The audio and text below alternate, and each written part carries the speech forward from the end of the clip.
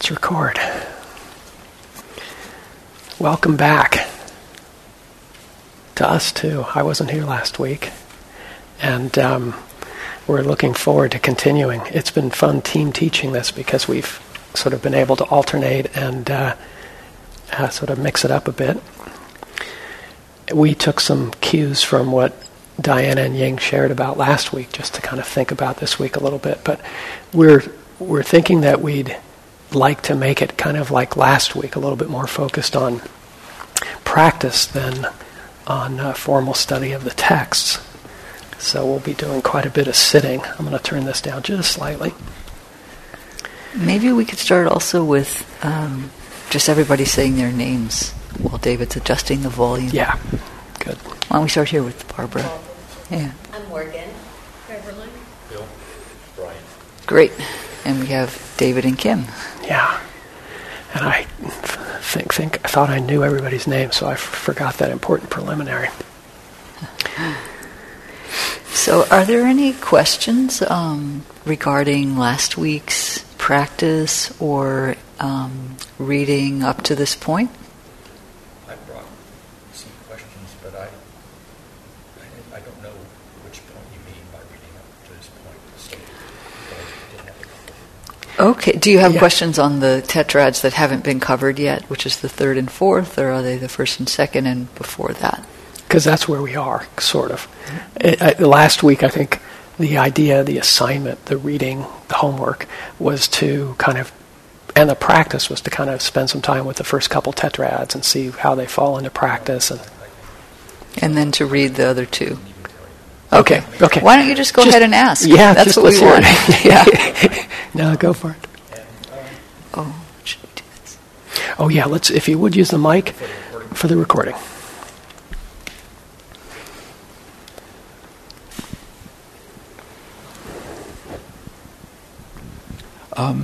So in paragraph 34, it states, in one who is rapturous,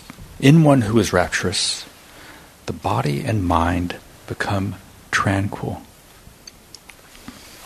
On that occasion, the tranquility factors are aroused in him. But I see rapture as being a high energy state of happiness. It kind of gets you worked up. I don't see that as leading to tranquility, which seems to me to be a much deeper, almost opposite kind of happiness. So, have you thought about that, or maybe my understanding of the meaning of rapture is different from Bhikkhu Bodhi's, but that's one of my questions. Okay. That is a great question. By the way, he's referring to a section that we, haven't explicitly covered and are planning to in the last class. But it's a great question because the rapture and the tranquility come through in the 16 steps that we're doing. So I think we could go ahead and address. I'll say a few words, and then maybe David would like to add something from his experience or understanding.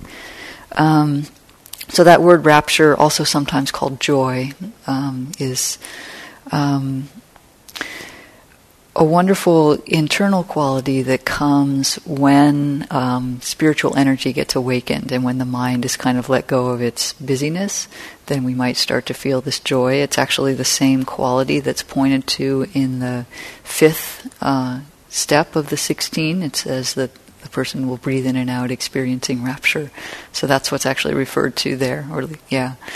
And so the question, though, about it being more energized and the tranquility obviously being more tranquilized is a great one. You're in the section on the 7 factors of enlightenment, which are divided actually into the higher energy ones and the more tranquilizing ones, and that's the transition between them. So the way I understand it, I'll just give my experience, is that the way we can tell that what we're experiencing is spiritual joy is that it leads to tranquility. It's the aspect of joy that begins to calm the body and the mind, and the kind of joy that people might understand when they hear the word joy, of being kind of excited and, almost, going up and up and up, more of that. That's actually not, therefore, spiritual joy. And it really does, I can just say this experientially, it's that it does have this quality that when the mind becomes uplifted, which is maybe a better way to say it, what's happening mentally is we become uplifted because of the practice, not because of any sensual thing coming in. The mind loves that. And so it becomes even more present, which has a feeling of being tranquil. You don't want to send any other energy out to something else. So I'll stop there and see if David wants to add anything else. And let's see if David has a comment on that same part. Yeah, I would just briefly add to that. I think that was really well put. Just that in each of these paragraphs, like 34, I think there's like a series of, it's like a cascading series of conditions too. And I can use a word like conditions and you'll get a sense of what I mean, I think.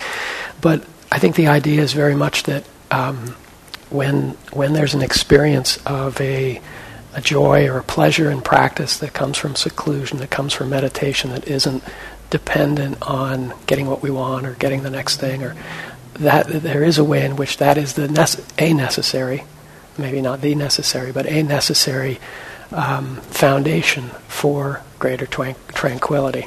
And not just 34, but each of these paragraphs that deals with the 7 factors of enlightenment, which we'll get to in the last class, work like that. They each kind of say, with this foundation created, this will be the sort of inevitable next sort of experience arising. Yeah, I see that progression is supposed to work that way, but maybe because I don't understand how they mean some of the terms. So you're looking for a kind of rapture that doesn't have as its basis giddiness and excitement. Oh, okay. That's how you can filter in your mind toward the part that's really the factor of awakening. So if I want to substitute the word bliss for rapture, and if that seems like a more serene kind of happiness to me, that's okay. Yeah. And I think 2 real quick things on that. We'll talk today, in fact, we'll practice a little bit with exploring what it's like to cultivate the pleasure that comes with meditation. And that's one point. And the second one is, it's very useful when you find a word that doesn't work for you and a word that does, that you build a language of practice that serves you and supports your practice. And unlike you, rapture has certain meanings, bliss has other meanings. I don't know that either really work quite right for me. So building your own vocabulary of practice is something that is a part of. But the idea is, a letting go of the more high energy, yippee, yuha kinds of happiness and moving towards more serene, tranquil kinds. It just unfolds that way. Yeah. It's a great question. Yeah. I think we would have time for another one. You said you had several, Bill, so I'm not wanting to cut you off. I have a but let's ask are there any other questions from anybody? Okay, No? Barbara. The first time I read this, and I noticed this word that stood out for me is contemplating. Yes, that comes in the last 4, doesn't it? Yes, and to me, contemplating, meaning to kind of ponder on, she's talking about relinquishing, pondering on, I would say, the transitory nature of life. So is that what it means? So it's not just so-called being aware of your breath, but at the same time, when you go deeper into it, you start thinking, maybe pondering on the impermanence of life. This is also a good question. When we talk about the 4th tetrad today, I was going to say something about exactly that. Maybe we should wait until then. But I guess I want to tie it in with this comment about the vocabulary we develop. The translation I'm looking at here, different from Bhikkhu Bodhi's, uses the word observing. And it may be that you can find a word that works for you that sort of captures this very light, but bringing in now sort of an observing of impermanence, of letting go of letting go of entanglement with experience of certain kinds. So observing may be a word that makes more sense, because pondering sounds like maybe there's too much effort in there, or more effort that we tend to think of as in practice. Likewise, contemplation can seem effortful.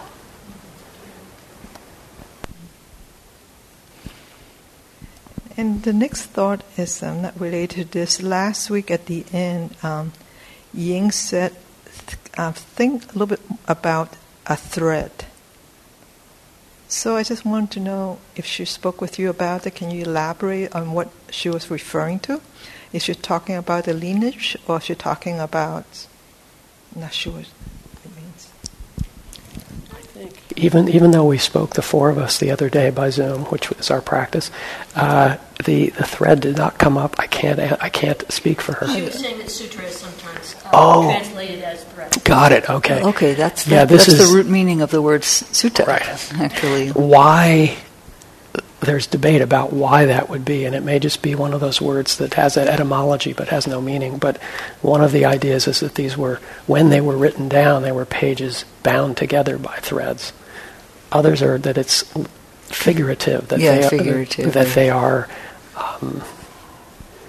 parts of a weave. Parts of a weave, of something embroidered. The cloth of the Dharma, Yeah. So I don't know if they had that same image at that time. Right. I don't know. You can see an echo in one of those interesting words that actually connects all the way through to English. The word suture, which we use, after you have surgery. Sutta. It's the same root thread. Yeah. It's because Sanskrit is distantly related to Latin. Yeah, they're both classical languages. Yeah. Yeah, from that same era. They don't call them Indo-European languages. At some level, Right. way back there, they're part of the same family.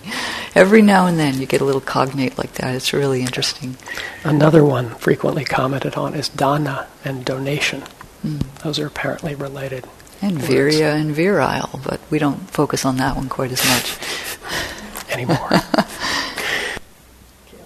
Okay.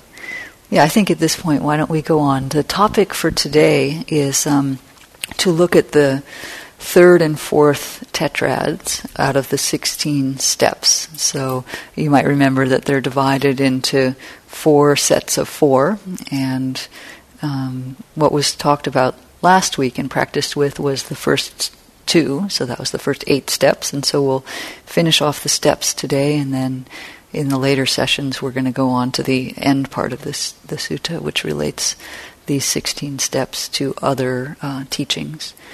So I wanted to talk a bit right now about the third tetrad, so that would be steps 9, 10, 11, and 12 in the series.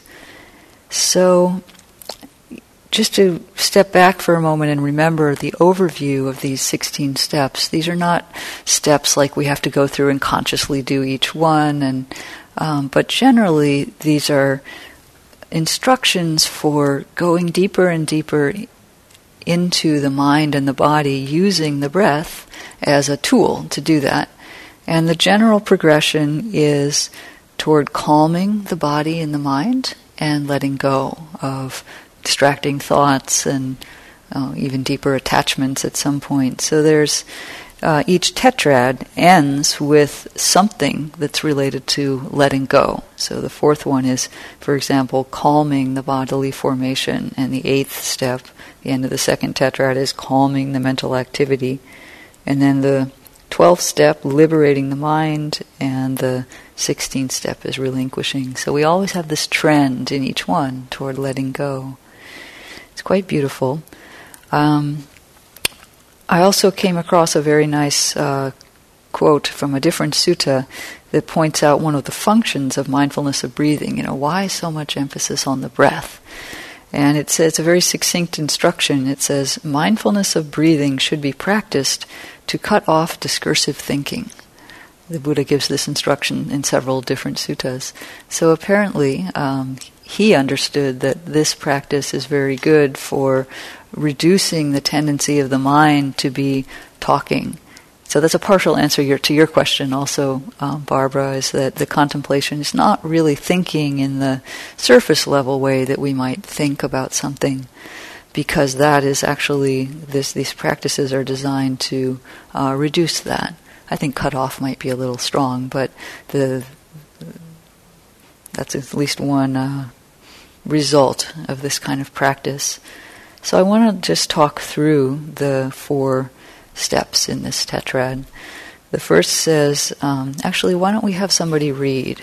That'll be kind of nice, wouldn't it? So those of you who have paragraph numbers, we're on paragraph 20. And if you don't have paragraph numbers, it's in the section on the instructions that starts with, he trains thus, I shall breathe in, experiencing the mind. I wonder if there's someone who would be willing to read that paragraph out loud. Brian? Okay. You've got it up, so go ahead. He trains thus, I shall breathe in, experiencing the mind. He trains thus, I shall breathe out, experiencing the mind. He trains thus, I shall breathe in, gladdening the mind. He trains thus, I shall breathe out, gladdening the mind. He trains thus, I shall breathe in, concentrating the mind. He trains thus, I shall breathe out, concentrating the mind. He trains thus, I shall breathe in, liberating the mind. He trains us, thus I shall breathe out, liberating the mind. Thank you. Yeah, so we have here the 4 steps and this ongoing awareness of the in and out breathing as we're doing it. So this is the tetrad that is concerned with the mind, as you can see, and so it relates, which we'll talk about next week, it relates to the 3rd of the establishments of mindfulness. And so experiencing the mind, what does that mean? We train breathing in and out to experience the mind. So one possible interpretation of this is that, we've been experiencing the body in the beginning and then moving into things that are more of an affective nature, the joy, the happiness, and all the buzzing mental activity, which is often about our emotional connection with things that are happening, things that we have opinions about or what we want or don't want. So in this 3rd section, we have calmed those first 2 things down, and we have the possibility of experiencing what it is that knows these other aspects of the mind. So, what is it that knows the body? What is it that knows the feeling that's happening? And so one interpretation of this step is that we expand our awareness to include the part of the mind that knows. We may experience that as a separate knower, or it may just be a quality that we experience within the rest of what's happening in the mind. And then, once we've included this through the in and out breathing, the next instruction says, I shall breathe in and out, gladdening the mind. Now that's an interesting one. What does it mean? Why is that different from joy and happiness, for example? This is now, we're into a fairly subtle understanding of the mind, to be including the knowing along with the experience. And so one way that I think of this step is that it's that very slight amount of pleasure that's associated with being present. At this point we've really included a lot of experience in our awareness. There's not a lot that's outside of what we're willing to open ourselves to. And this is actually a very happy state for the mind. It's not the kind of more joyful happiness from earlier, but there's this subtle, I call it the pleasure of presence, of just being with experience. And it's a very deep, settled feeling to the mind at this point. And so it's natural then that the next step says concentrating the mind. Now we may have associations with the word concentrating as something effortful or directed, but my understanding of going through the different instructions at this point is that it's not a very tight rigid focus on the mind. It almost never is what's meant by this particular word anyway. But that it's more a steadying, that the mind, having included so much, it feels very steady. And also I associate this step with wholeness of the mind. So there's a feeling of completeness to experience, which is actually what concentration is. It means having the same center, right? Having the same center, with the same center, concentric. That's one way to see it. And so if we've really included the body, the feeling tone, the emotions, the mental activity, and we've calmed all that down and then opened to what knows, the mind is whole at this point. And so that is, I think, what's meant by concentration, by really being completely unified. And at that point, we get the very interesting instruction, I shall breathe in and out, liberating the mind. My goodness, how do we get to liberation? We still have 4 steps left. But there's a lot of ways that the mind becomes liberated, but we could see it as a sense of lightness. You know, once the mind has become whole, unified, complete, glad, you tune into this. So what would that feel like in the mind? And it definitely would not feel unfree, right? It wouldn't feel bound. It wouldn't feel tight. It wouldn't feel fettered.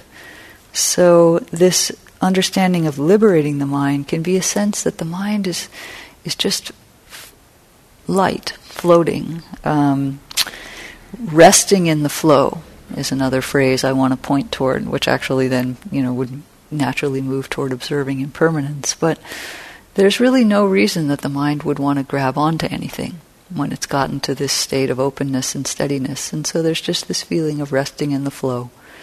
Whatever comes into body or mind is known, and it just comes and goes.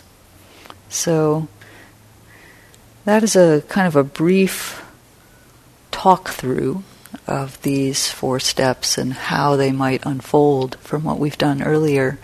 Of course, that doesn't mean that every time we go through these steps we're going to experience incredible profoundness in the 3rd tetrad that I've aimed us toward through this description. But it's enough that the mind can get a little flavor of that as it goes through. And so our intention now is to do a guided meditation where we will indeed include these 4 instructions along with an introduction as we get into it. So, and then we'll have a chance afterwards to ask questions and talk about our experience, okay? Yeah. Go ahead, David. So let's do a little practice with these. And I don't want to fill our entire roughly 15-minute sit with words, and yet there may be a little bit more wordiness in here than would typically accompany your sitting. And I'm just waiting to see if Morgan's going to come back. Oh, no problem. Yeah, no, I'm with you. Yeah. It's gotten a little complicated. Yeah. So let's, here's a bell to just sort of bring us in. But yeah, why don't we begin by closing the eyes, taking a few moments to just sort of check in with our posture. Morgan's ahead of us a bit. Bring our attention here. And I'm going to narrate or sort of roll out these first 3 tetrads with most of the emphasis on the 3rd one in a way of guiding that I think I've found useful in practice. The guiding voice can become your own, as I've said, and you can find your own language and words that work. But you'll notice that throughout these I tend to toggle back and forth between instruction and description. And we've mentioned that before, and I'll give you a sense of how these can be dropped into meditation. Let's begin with 3 deep breaths. In through the nose, out through the mouth, about as fully as we can breathe in and out. This is a way of setting up the balance of sort of energetic alertness that we seek in our practice, balancing it with the ease, with letting go that comes with that deep out breath. And then we can let the breath fall into its sort of regular cadence, whatever cadence that comes now. And as we do this, which is a natural part of sitting down, our breath is moving one way, we sit down, we begin to meditate, we bring our attention here, establish mindfulness. And you'll notice that breathing in, there's a long breath. Breathing out, there's a long breath. As we settle in, typically, breathing in, there's a short breath, a lighter breath.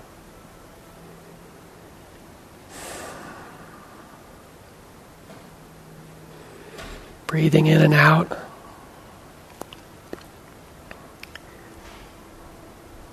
there's the whole breath. The breath in the beginning, the pause between in and out breath. The out breath. The somewhat longer pause between out breath and in breath. As we bring attention to the breath, as we bring our minds here, now, breathing in, calming the breath. Breathing out, the breath, calming.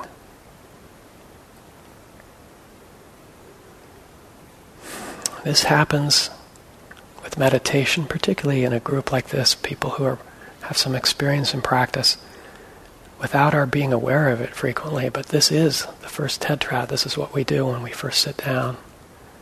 Bring attention to the breath. Let the attention to the breath calm experience. As we sit, we can bring attention, breathing in, to the pleasure of sitting, the pleasure of seclusion, the pleasure of practicing together. Maybe known as a buzziness or as a lightness.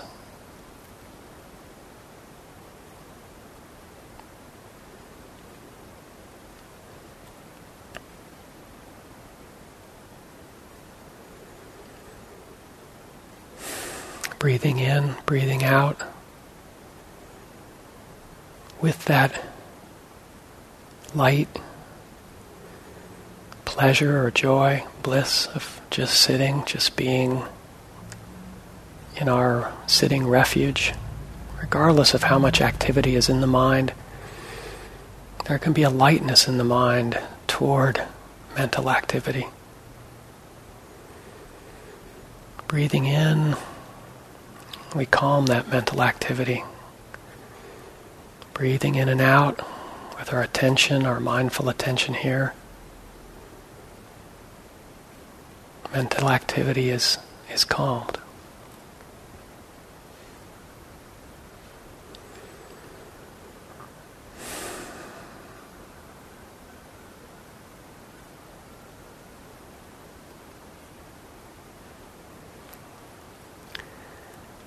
And in the third set of instructions, we'll spend a little bit more time here, since this is our focus today.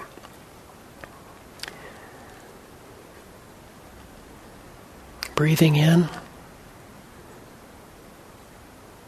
aware of mind. Breathing out, aware of knowing.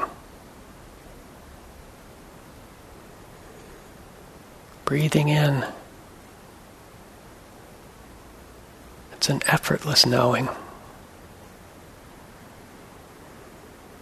Breathing out, knowing just arises.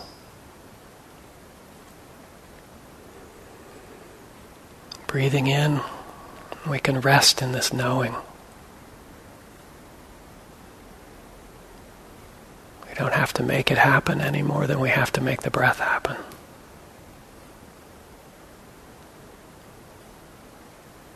It's not ours. Nobody's better at it than anybody else. It comes along with being born human.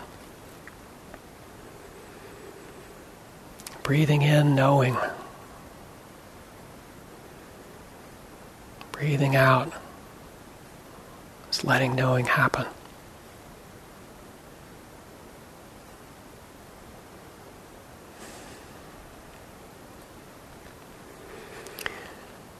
Breathing in, gladdening the mind. Breathing out, the mind gladdening.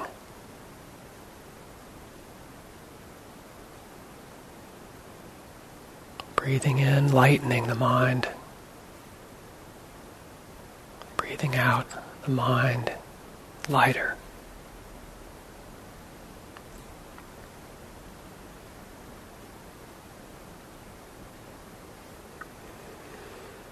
Breathing in, steadying the mind. Breathing out, the mind steadying. Breathing in, collecting, gathering, unifying the mind. Breathing out, the mind collected, unified.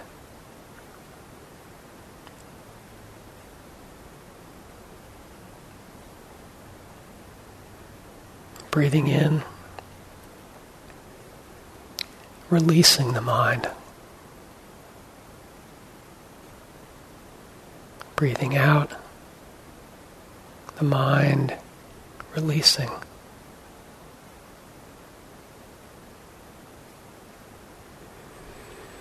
Breathing in, resting the mind. Breathing out, the mind resting.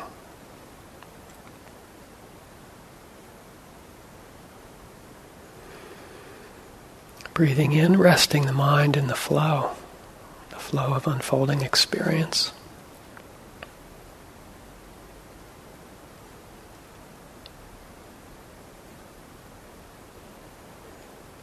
Breathing in, breathing out.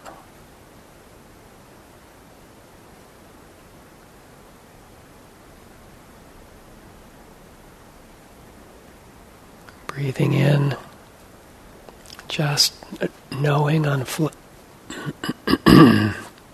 just knowing, flowing. Breathing out, flowing, knowing.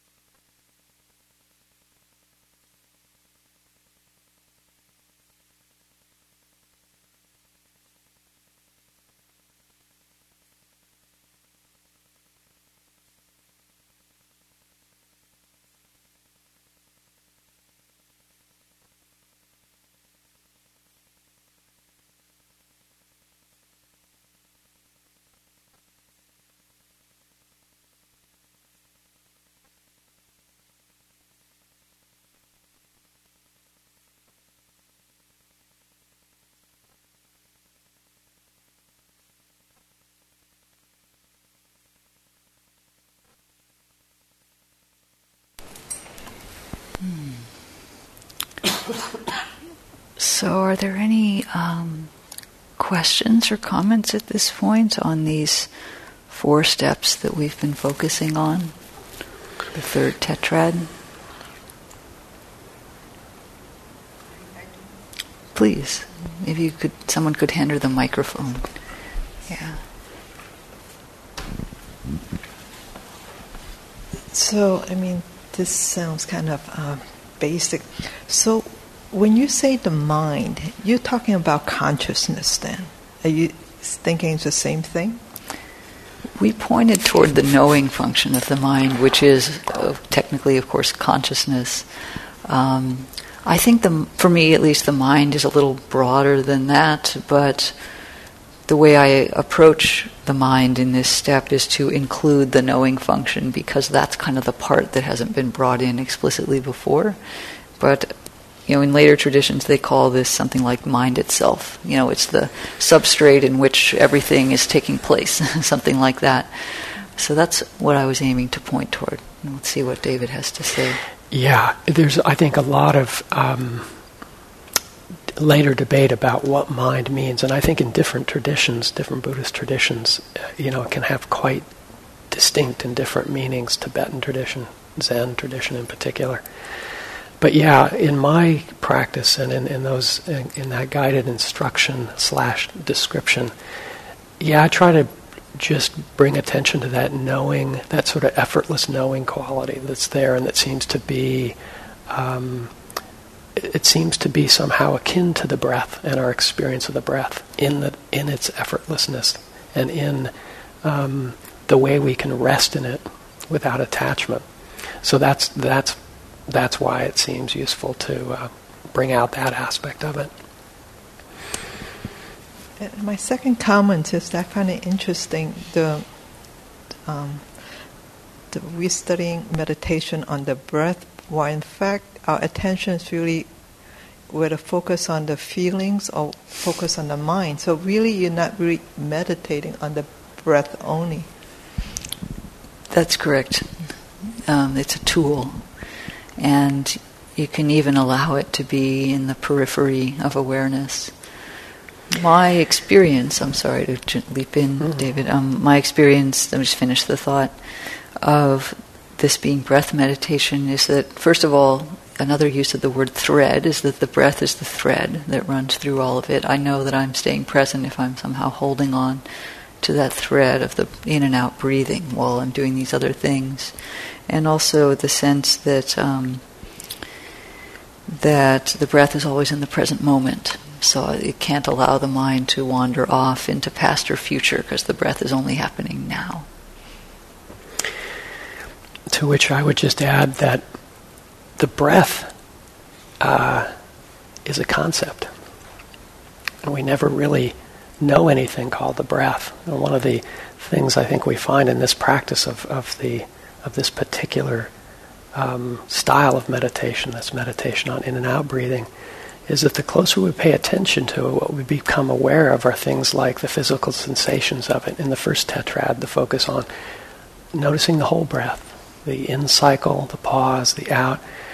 We feel the body move, we feel the sensations, and we come to eventually call that the breath, or the in and out breath, or breathing. Similarly, we can become aware in the third tetrad of the knowing that's going along, where there's a knowing of the breath. So yeah, the breath is a tool, but it's also, I think as we get deeper into the breath, we start to notice in it some of the most profound teachings in the tradition, that there isn't anything there. There's no thing there. Right. There's some stuff happening there, and there's some knowing of those events happening.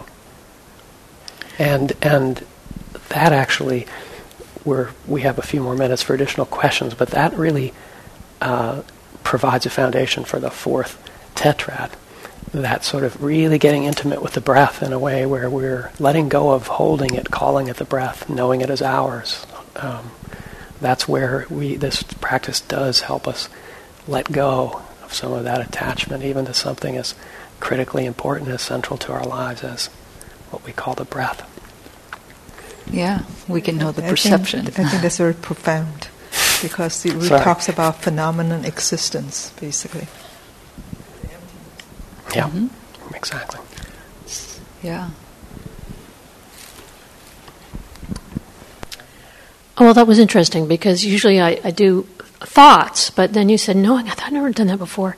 And it's interesting you said substrate because in my mind's eye, it was located like a pan, like low down maybe. It's just my imagination of it. But and then he said, gladden. I thought that's great because I really need to gladden my mind right now. I thought, wow, maybe I can gladden my mind just the same way as turning a light on in a room, not having to think about why it should be glad. I thought I might try that. And it raised up a little bit higher. And then at some point I thought, that feeling of heaviness is like, oh yeah, I remember now. You don't actually have those kinds of nerves in your brain. That's actually in your scalp. It's your autonomous nervous system, but that it makes you feel like your mind's heavy. And I thought if I could it sort of helped me separate those. Okay, there's that sort of light, and then the thing that makes my mind heavy is really a physical thing. It was just very interesting. I'd like to continue doing it, but... Yeah. The breath will eventually, if we just keep with it, it points to all kinds of other stuff that's unfolding there. Thank you. Sure. And on that too, I would just say that as you practice with these phrases, as you drop them in whatever order or whenever they occur or appear, because sometimes they just come to you. You'll find the more you do this, as we were saying the other day, you'll just find you'll be sitting there and you'll go, the mind, gladdening. So sometimes you just start there. Sometimes too, and maybe this is one of my little broken record or skipping CD thing, is that sometimes it's descriptive. In other words, sometimes we're saying, yes, breathing in, gladdening the mind, and sometimes we're just going, breathing in the mind, gladdening. It's just this sense that, that's what's going on, and we're noticing it, and we're resting in it, instead of we're making it happen. I think as we go through these, from 1 to 16, there's more of that. There's less effort, less efforting, and more allowing happening. And anyway, just want to keep highlighting that. Other Anything questions, else? thoughts? Yeah. Brian.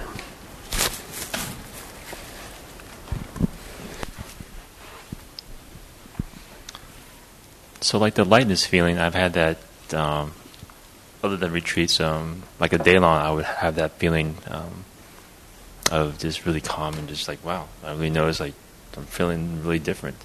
How would you describe that to someone who doesn't meditate? What is that lightness feeling result of? You described it so beautifully. That's how I would describe it. But I'm not sure what the question is. You say, what is a result of? Are you looking for the cause or the description? Or maybe try to describe to someone who hasn't meditated before and describe that lightness feeling to them, and how you get from your mind just racing to that point where it's so calm. How would you describe that? Non-sticky. Everyone knows what a sticky mind feels like, right? Anyway, I don't know. I've often used non-stickiness for this. David's looking at me. Yeah. Non-stickiness works. I think too, it's useful again to just draw attention to language and the fact that it's really hard to communicate these things. Yeah.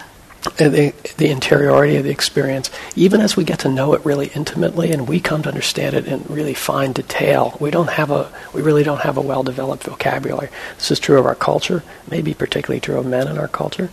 But sometimes you can think of yourself, as I find, as being a translator. So you could say lightness, but you might say clarity, right? Something that somebody else might grok very quickly. Whereas lightness or some of the other things we use. So you can think about that too, like how would I translate this if I were trying to talk to somebody who doesn't speak this language? We do a lot of, we can say lightness, I think I have some sense of what you mean, but you might have to translate that for somebody who doesn't have that experientially, but they might know clarity. Clarity comes to mind because I think that's an aspect of that lightness frequency. Would you agree? Is that part of your retreat experience when there's that lightness, there's some clarity too? I've experienced it in retreats, but then specifically I'm talking about just back to normal life. Specifically talking about this back to normal life, daily life, and I have the day lawns for beginning of the day. I have a lot things going on, but by the end of the retreat, I feel just walking around, I feel just have that lightness feeling that the teachers talk about. Yeah. I'm trying to figure out a way to describe that to someone who doesn't meditate, and how would you do that? Yeah. You don't need to be limited, since lightness is kind of an abstract concept, essentially. Although it does have a sort of a physical analog, so we can understand it. It's interesting to play around with other senses, like what color is that lightness, for example? That's a real question. Do you have a sense? Blue. Okay, so yeah, it's got a kind of a peaceful color, for me at least. Or to think about a substance like water or cloud or something else like that, to try to play with different sense media to capture a little bit more of the flavor of it. There's another one, flavor. What does it taste like? And I say this not because I'm being like a creative type at this moment, but this is what the Buddha does. If you read through the suttas, one of the things that's the richest for me is the imagery. I'm kind of an image kind of person, and so when I read like the descriptions of the 4 absorption states, which are very beautiful descriptions, most of them involving water, they speak to me at some level that's not really the concept level. And so I don't have to describe it so well because a picture's been painted, 1,000 words, right? And that I think the heart operates more in that realm. Yeah. I don't know if that helps. Yeah. Bill. Go ahead, Bill. On the next page, in the part that we haven't gotten to yet, it says, putting away covetousness and grief for the world. Mm-hmm. So when we're meditating, we're not out there in the bare-knuckle business world or fighting a war in the courtroom or any of that relentless struggle, that competition, trying to get ahead of someone else or any of that, except maybe in our minds. But then if we can focus on the breath, not even that way. And it's, I don't think it needs to be described. It just sounds like great to let go of all that. That's part of what I think is where the pleasure of meditation derives from. Yeah, freedom from having to come up with something about it. That's another kind of freedom. Just let it be. We're fine. Question for the moment. It was actually but we're fine. Oh, yeah. Go ahead. Like responding to Brian, like how to describe it. They might think this is too woo-woo, but that lightness is kind of, for me, is connecting to the heart's desire to awaken. Is like in those moments. It's kind of, I don't know. Sometimes it feels like a relief, or it's just like of getting to be able to connect to the heart. Just this underlying desire to awaken, and sometimes it's just I'm connecting to that, and it feels so good. It's just such I don't know, but I play with that too. How to explain what it's like for people who don't. Yeah. So, was there one more? Were you gonna? No. Oh. Yeah, so I think I can maybe make a segue there to discussing the 4th tetrad, which is our next little, I'll say just a few words, and then we'll sit again with it and see if, dropping in the instructions, descriptions is kind of useful. But another thing, this is kind of takes us off apparently into another aspect of practice, which is it's useful when I'm trying to express something about meditation to somebody who doesn't meditate, I wonder why I'm doing it. Like, am I just communicating an experience? Am I trying to sell them? Am I in a defensive mode somehow because I've been doing something unproductive for a weekend, or an afternoon?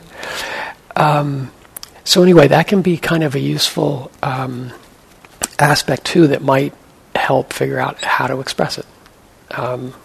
Because sometimes maybe you just want to say it's lightness, and it's not important that they understand what you mean. And other times, maybe they're really curious, and then you could say more about Morgan's point, sort of some of the freeing aspect of it. So anyway, just dropping in that piece about intention, and when we speak, wise speech. I wonder if somebody could read this next tetrad for us. Does somebody have it handy? And why don't we? Because I asked Brian to do it. You read number 3, but you didn't have the mic, and so it'd be great if you could read number 4 with the mic.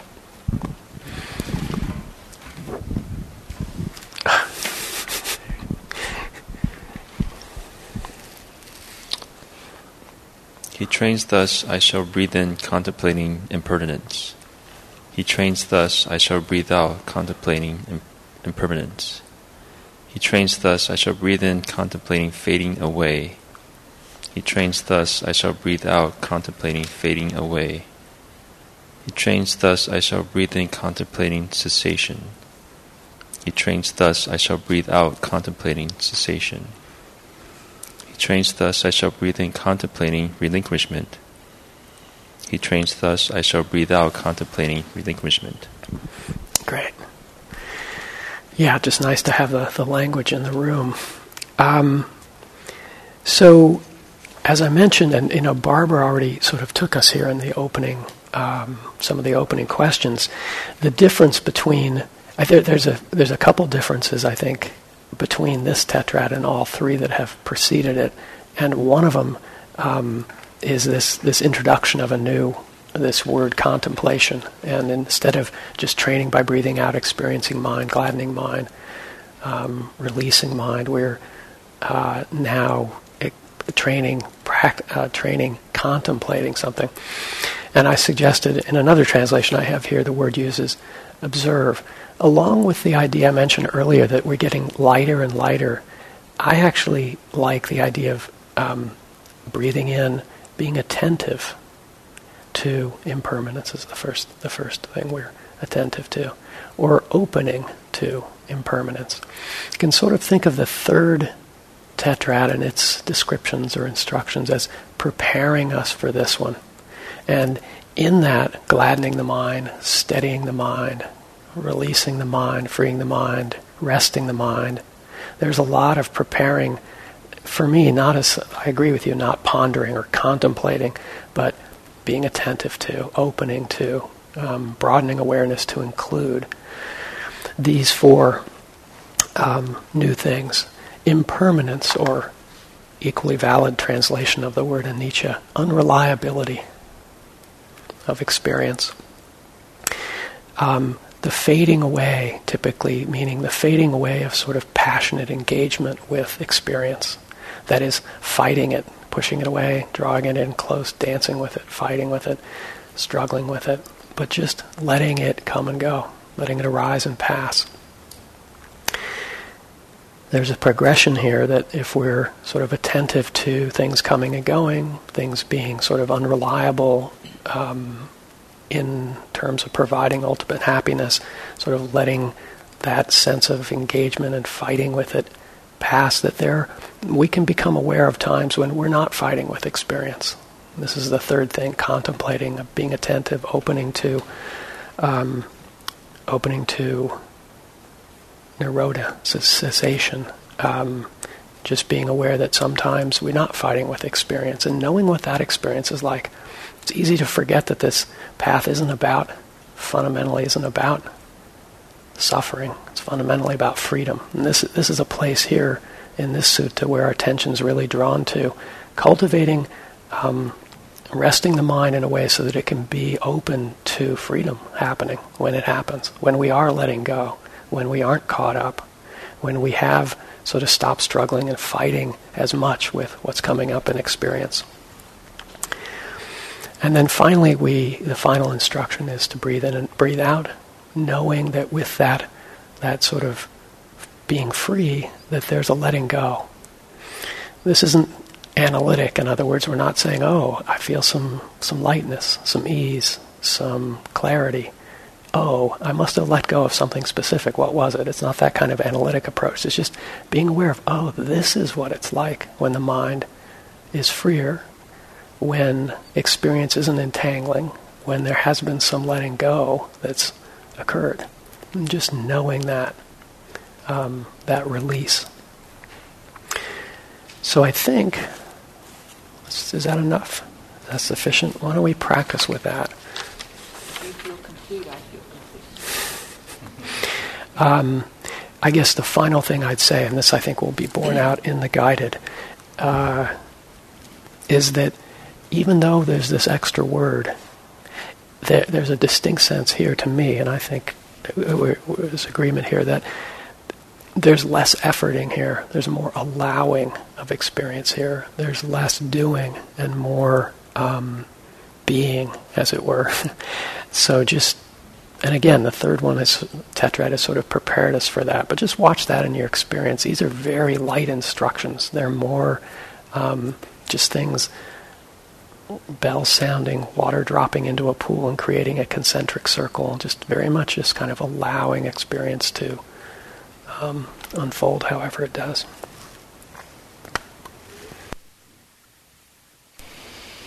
All right, so let's prepare ourselves to meditate again, finding a posture that's comfortable and upright, closing the eyes if you're comfortable doing so that the attention comes back inward.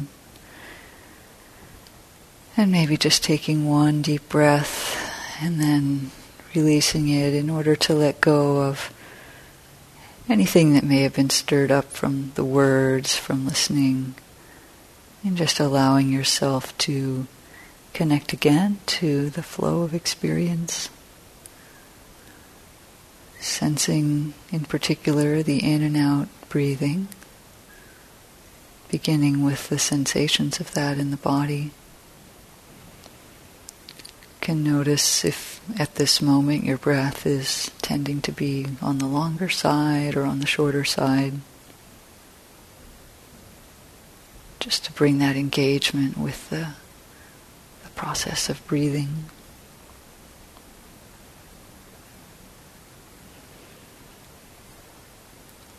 And perhaps on the out-breath in particular, allowing the body to settle a bit more.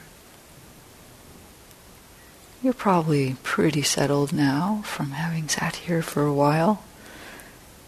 There's always a way in which we could just release a bit more or soften some part of the body. And just allowing the flow of the in and out breath to go along with that process.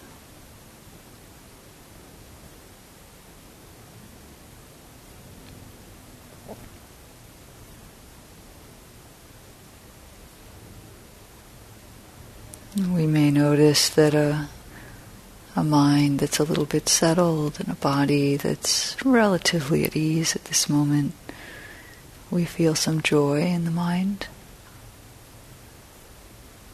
a subtle pleasure of presence.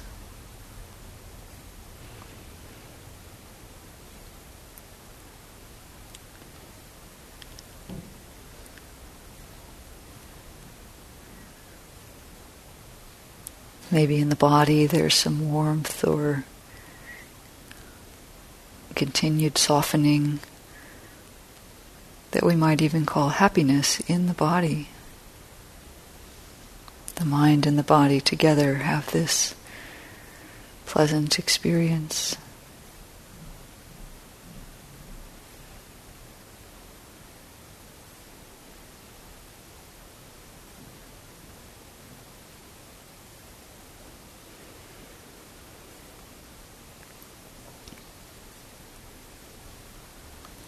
We can open now to include the mental activities that are present for us. Maybe not even so much noticing what we're thinking or any details, but almost more as energies. The mental energy that happens to be present at this moment, and allowing it to soften through the experience of the in and out breathing.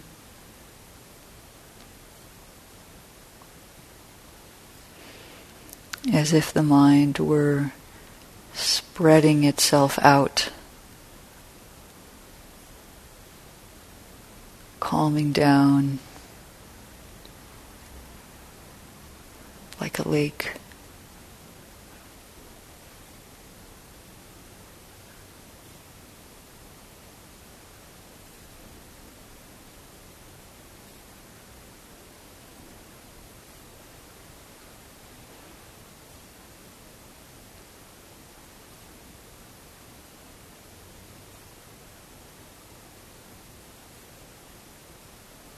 Then we may imagine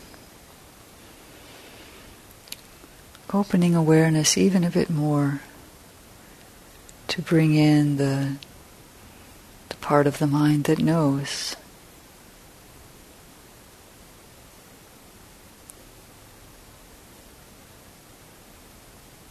Opening to include the whole scene, the sky, the lake, the shore.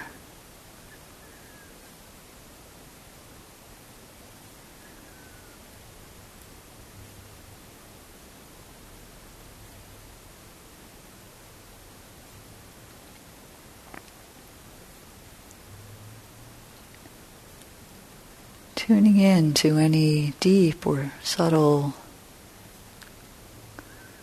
gladness,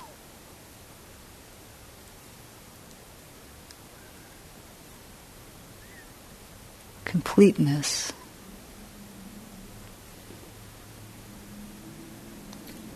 wholeness to experience.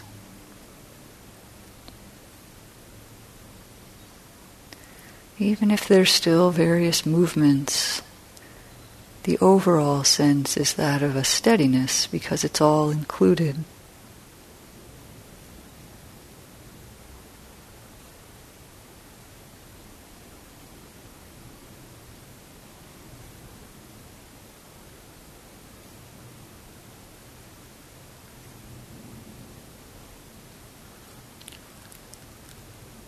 A lightness because it's all clear.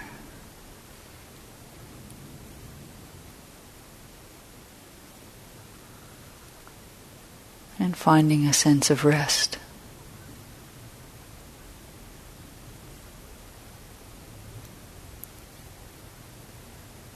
Breathing in and out, resting the mind.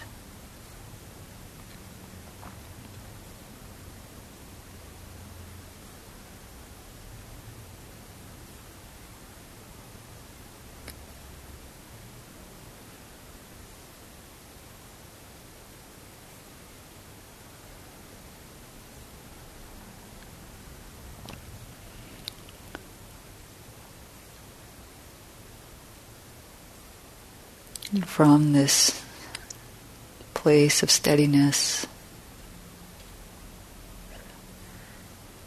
of inner rest, we can open to the changing nature of experience.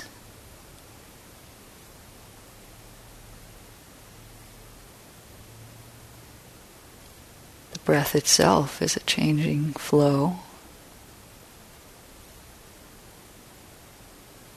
And we just attend to that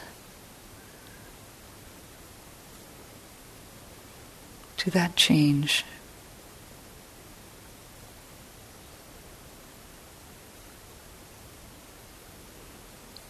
It may be like a long, slow rhythm. It may be short flickerings. It's like a play of changing sensations that we can just rest within.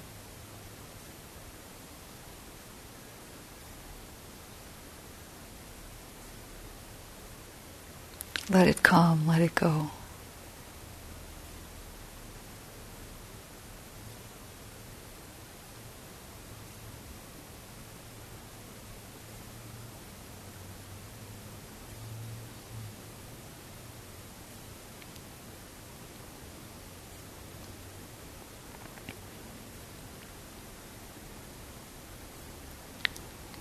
We have the sense it's just running by itself. There's no need to do.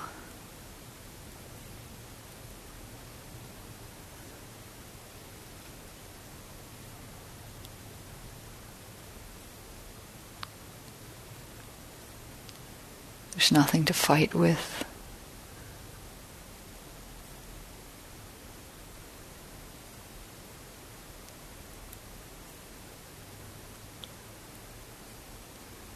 Nothing to agree or disagree with. Just being.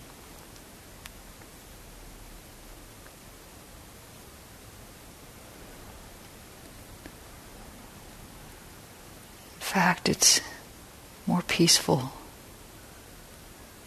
not to hold on to any of it.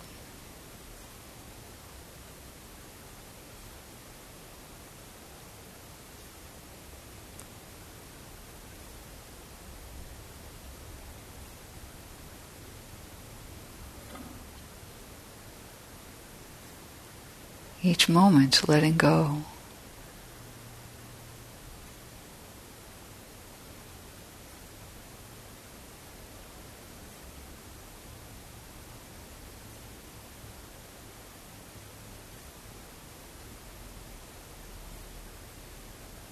Nothing to hold on to. Breathing in and out. Letting go.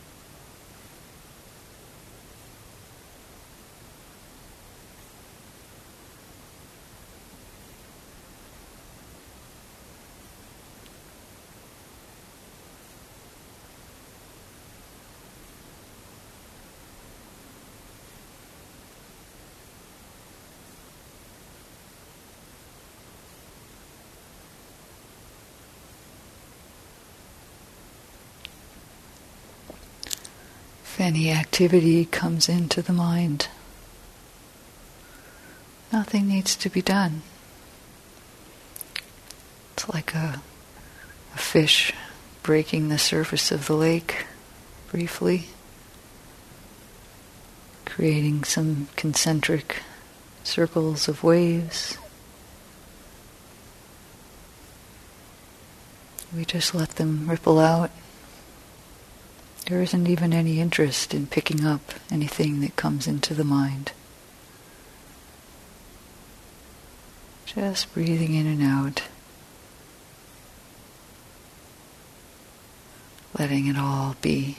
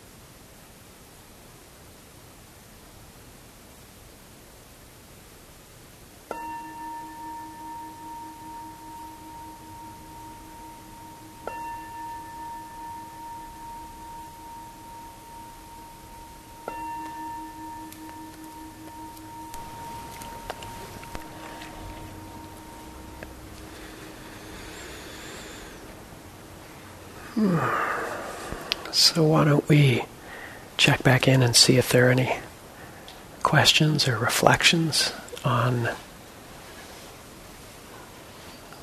that last group of 4 instructions. How did that sit in people's practice?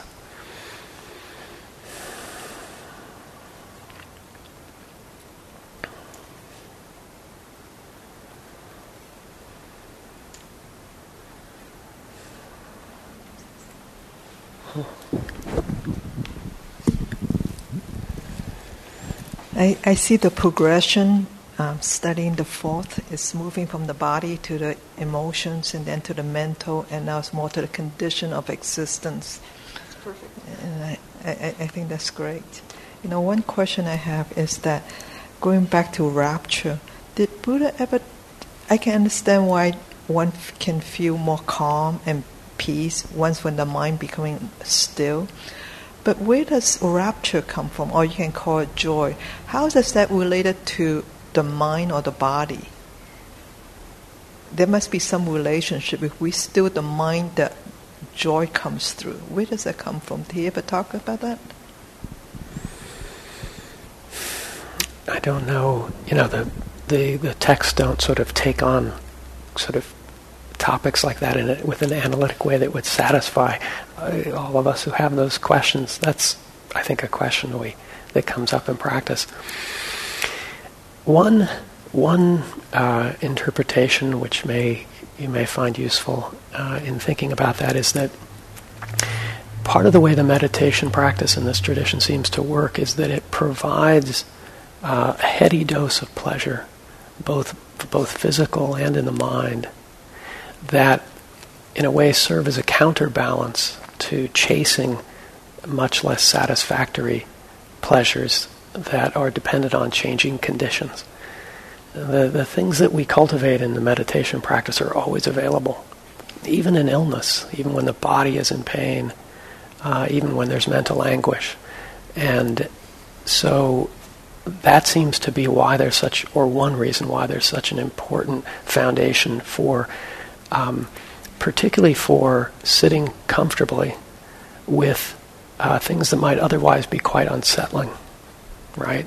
You mentioned emptiness earlier, but in this case, the knowledge of unreliability of experience, or impermanence of everything.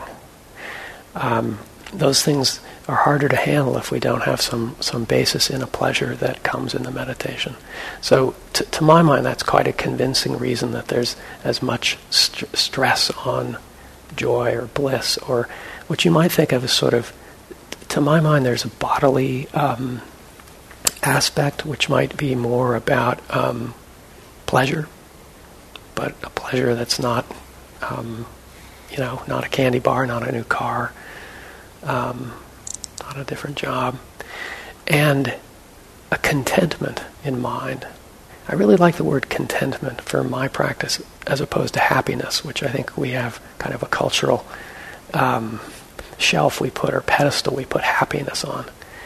Contentment is something, I think, in reach, and that the practice really, really helps build and reinforce. So anyway, I hope maybe that's helpful.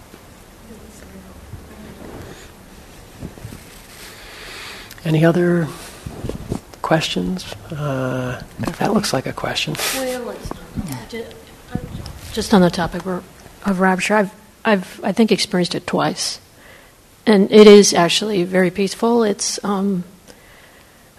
waves. The way love makes you feel peaceful, right? And you can feel content. It's sort of like, oh, that's what I was looking for. I can relax now, or I can start. It doesn't last forever, right? But I mean, I just think that from the description, that is a peaceful state in how I experienced it. I have experienced rapture.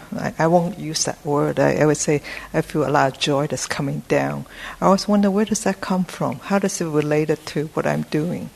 Is it a nature of one's being? I mean, is it part of the mind? I mean, that's my question. Yeah. Such great questions. I can offer one thing, which is that it unfolds in my experience, that joy becomes available as the mind is less going outward. It's scattering a lot. Our minds are often in the state of scattering the energy in a lot of different directions. We're thinking about this, we're worried about that, we're making the coffee, it's like, it's all kind of many different things. And as the mind begins to gather, what we experience is the channeling of energy, first of all, that comes just through sitting down, being still, at least attempting to bring the mind to some kind of object. And so from that we experience a gathering of the energy. And in my experience, that brings a lot of joy. The mind is so happy not to be pulled in a lot of different directions. It's so happy to just have a simple thing to do, but it has so much momentum that we're usually not able to achieve that. So for me, this is how I understand that joy comes out of energy in the awakening factors, is that when we experience that gathering in, even to a small degree, and it's also why joy is prominent in concentration, so the mind has been gathered up and it's not dissipating itself. It's like when you finally give the baby, something like the lollipop. It's so happy, it's like got one thing. This is way better than a lollipop, but it's something like that. We're doing what the mind wants to do anyway, and it's so happy to be peaceful. Yeah, I don't know if that helps to explain the origin. Yeah, okay, that's my experience. And I would just add to that to me a really powerful implication of that, and really a centerpiece of practice, is that there's no moment in which, there's no moment of experience in which that's not available. Depending on where we're seeing, where our mind is, that is available. And yet it really reveals itself when we're fully here now, and not at other times. When the mind's scattered, when the mind's thinking of the past, of other people, of the future, of ourselves. So I like that any moment of experience has that in it, potentially.